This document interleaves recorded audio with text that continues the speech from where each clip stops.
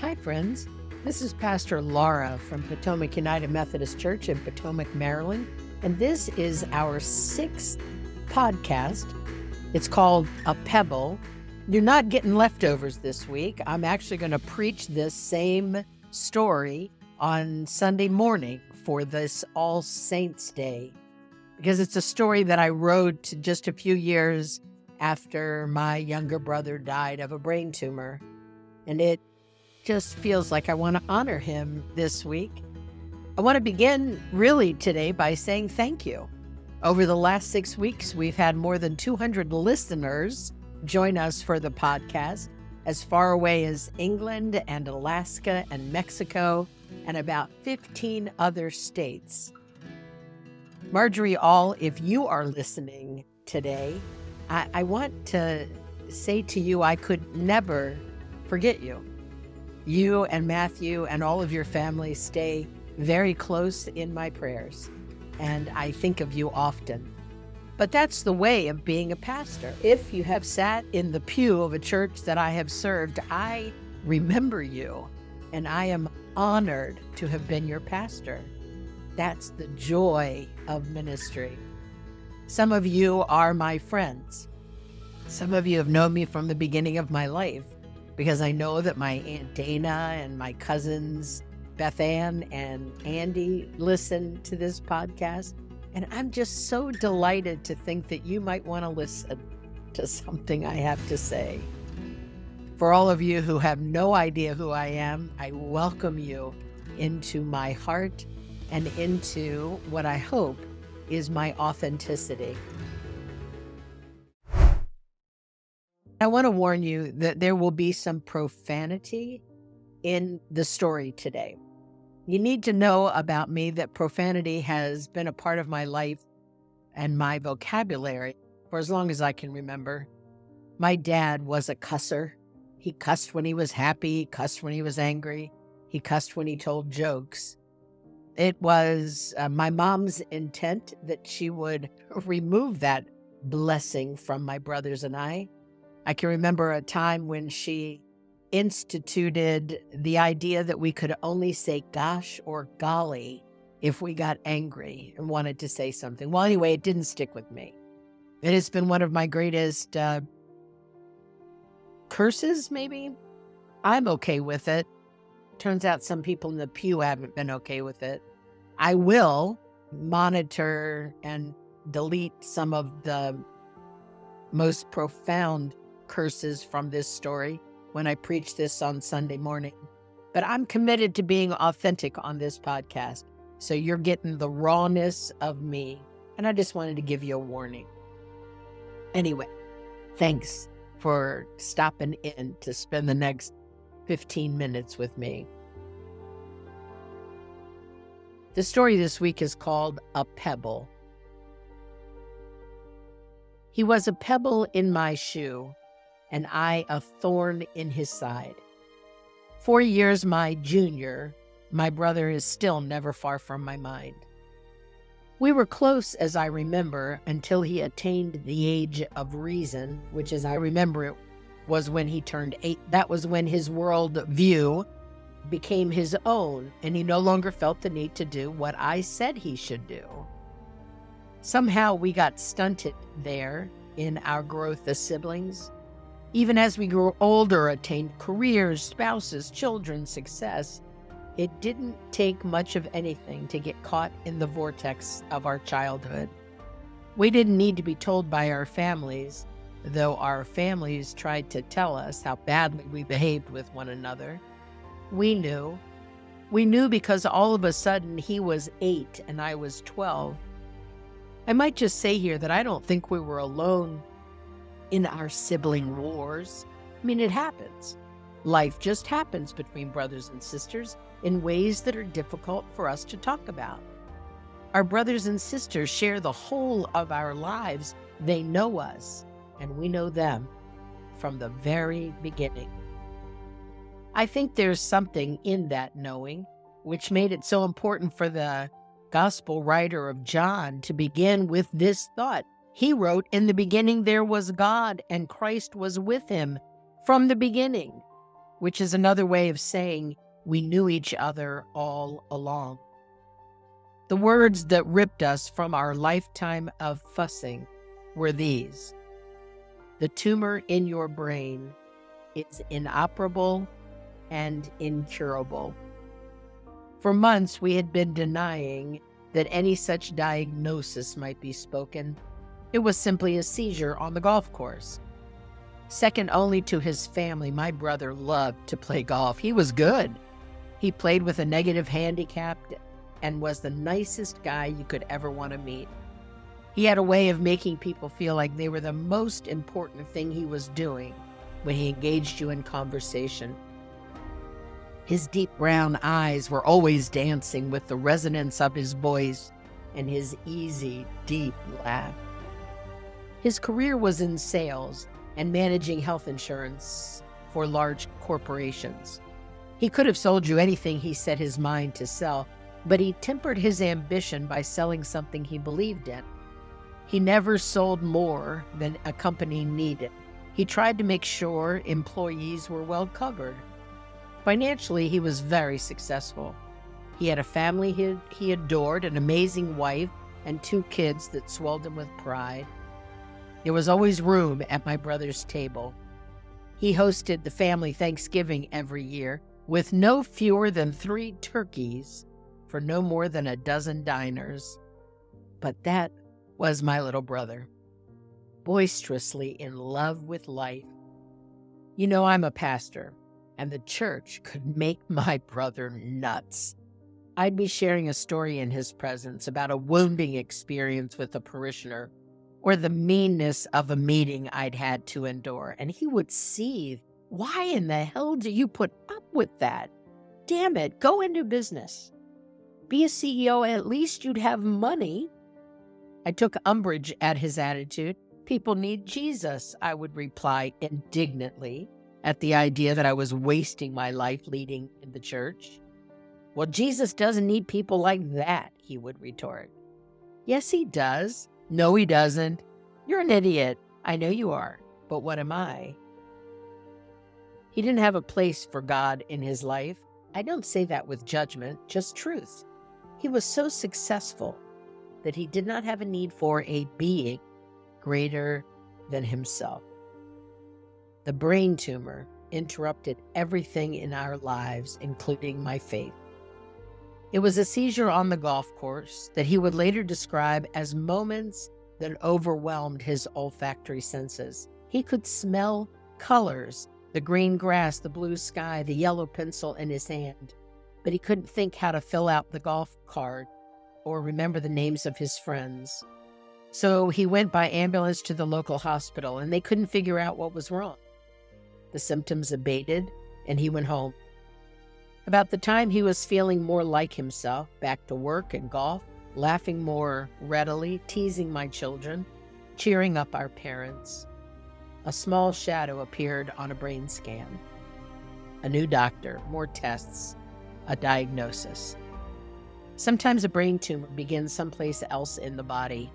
Cancer cells break away and form tumors in the brain. Breast cancer in the brain, lung cancer in the brain.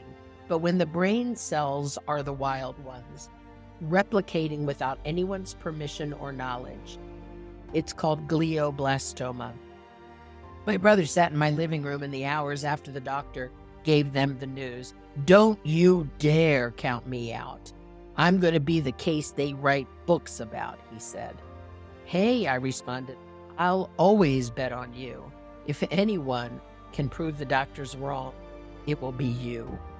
You're a pain in my ass, he retorted. I know you are, but what am I? One day he called and told me he didn't know how to pray. I counted up the number of days left in that cycle for the experimental chemo, and I made him little cards with a word on top of a picture, silly pictures, hopeful words. I told him to pick a word every day out of the envelope and just pray one word. A few weeks later at his house, I saw that he had taped the words all over the house, and neither of us said a word about it. I claim my role as a prayer warrior, by which I mean I take seriously every opportunity I have to intercede to God about an earthly situation. I knew it was by no means an accident that I knew somebody who knew someone who could make the arrangements to get my brother admitted to one of the top hospitals in the United States. It was no coincidence that there was a team at that hospital researching the very form of cancer he had, nor that they welcomed him into the trials for the drug therapy. God's interference was all over the place. And I took credit for it. I took credit for my prayer prowess. And I believed with every member of my family that he would not die, not because of this tumor, not on my watch. I prayed all the time. I prayed at church, in the car, in the shower. I prayed alone with my friends, my children, his children, my parents. I prayed until I reached the place of knowing that even without words, the Holy Spirit would intercede with God on my behalf. One night I was called home from a clergy women's conference in Pennsylvania. Earlier in the evening he had seized, and they called the ambulance. His fever rose to more than 104 degrees, and they didn't know why. So being a clergywoman has its privileges. I can look like I belong in a neurological ICU at 2 o'clock in the morning. I stood by his bedside, pressing cold compresses to his intubated face, and for the first time that night, I worried that he might die.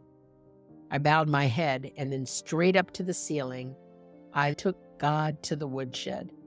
No holes barred, and God took it. "What the hell is this?" I cried. "Do something," I begged. "I work my ass off for you, and it's been a long time since I asked you for anything for myself, but I'm asking you now. Save him." The next morning when the fever broke, I was still there. He opened his eyes, blinked twice, and squeezed my hand, and I gave God the glory all the way home and well into the next day. But turns out the tumor was growing and stretching, inoperable and incurable. I turned to books to try to figure out what I was doing wrong. Do you know that feeling? Like it's worked before and now I can't figure out how to get back into the sweet spot of prayer, and everyone was counting on me, and I was counting on God for what I was beginning to see needed to be a miracle. I sat on the floor at Barnes & Noble in front of the shelf marked prayer. I was looking for honest speak, not theological mumbo-jumbo. I wanted to read that someone wrote, "Shit happens. Prayer can help you endure the shit, but faith will not prevent the shit." I wanted to see words on a page like, "Damn it, my sister died of breast cancer, and I can't get up in the morning because my healthy breasts make me feel like I let her down." Instead, all the books were like, "Hope to find peace when a loved one dies," and 20 affirmations to face the loss. I collected a big pile of books on the floor next to me without realizing it until a clerk came and suggested I was making a scene with all my weeping and cussing. I've known miracles. I want to be clear. I've been in hospital rooms where we were sure that death was the next visitor. I've stood in intensive care units praying with folks in deep comas who were counted out, in a newborn nursery baptizing a baby small enough to fit in the palm of my hand that no one thought would live for the next 10 hours. I can't put a number on the stories of wonder, praise, and miracles, life given back, hope restored, faith regained. I thought it was all about my praying prowess. But turns out I was wrong. Turns out you can pray your heart out on the bathroom floor, and your little brother can still die. Well, shit. It was all sinking in. Jeffrey called me one day out of the blue, and he said, "Look, I don't want to be one of those guys who stays mad at God. I'm standing in my backyard and I'm thinking how beautiful everything is, and that I have this amazing life.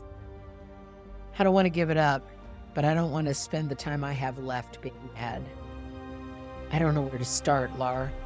I don't really even know the guy. Can you help me?" And in that moment, he was 46 and I was 50. And I told him the story of the prodigal son. You remember the kid who left home to find fame and fortune only to discover that there is no place like home? It's the story that came to my mind because my brothers and I had a dad like that father in the story. It's the story that came to my mind because while my brother was an amazing man, he had never been close to God. So I said the son who'd been gone for so long came around the corner and found his dad waiting for him with open arms. I could hear the quiver in his voice when he whispered, "Well." I hurried on, "And if that were our dad, what do you suppose he would say to you?" And my brother started to cry, and I started to cry, and he said he'd say, "Welcome home, son." And I responded he surely would. So how much more so God? When he finally caught his breath, he asked, "Are you sure about this?" "I am." And then we hung up, and we never spoke of it again. Over the next 7 months, he lost his ability to speak before he lost his desire to communicate. He had demanded from me the truth. He made me promise to tell him the truth, even when it sucked. And in those months, when his words were leaving him, he demanded the truth by the flickers in his eyes, even when everybody who loved him begged me not to tell him how the disease was progressing. In one of our final conversations before speech was completely gone, I was teasing him into repeating my words. He was slow and methodical. He echoed, "You are the best." And when he paused, I filled in the words, "Sister in the world." He laughed deeply and then shouted, "Preacher." I called him a brat. Then I laid my head on his broad chest and sobbed. My little brother has been hanging out with God in the kingdom for 12 years.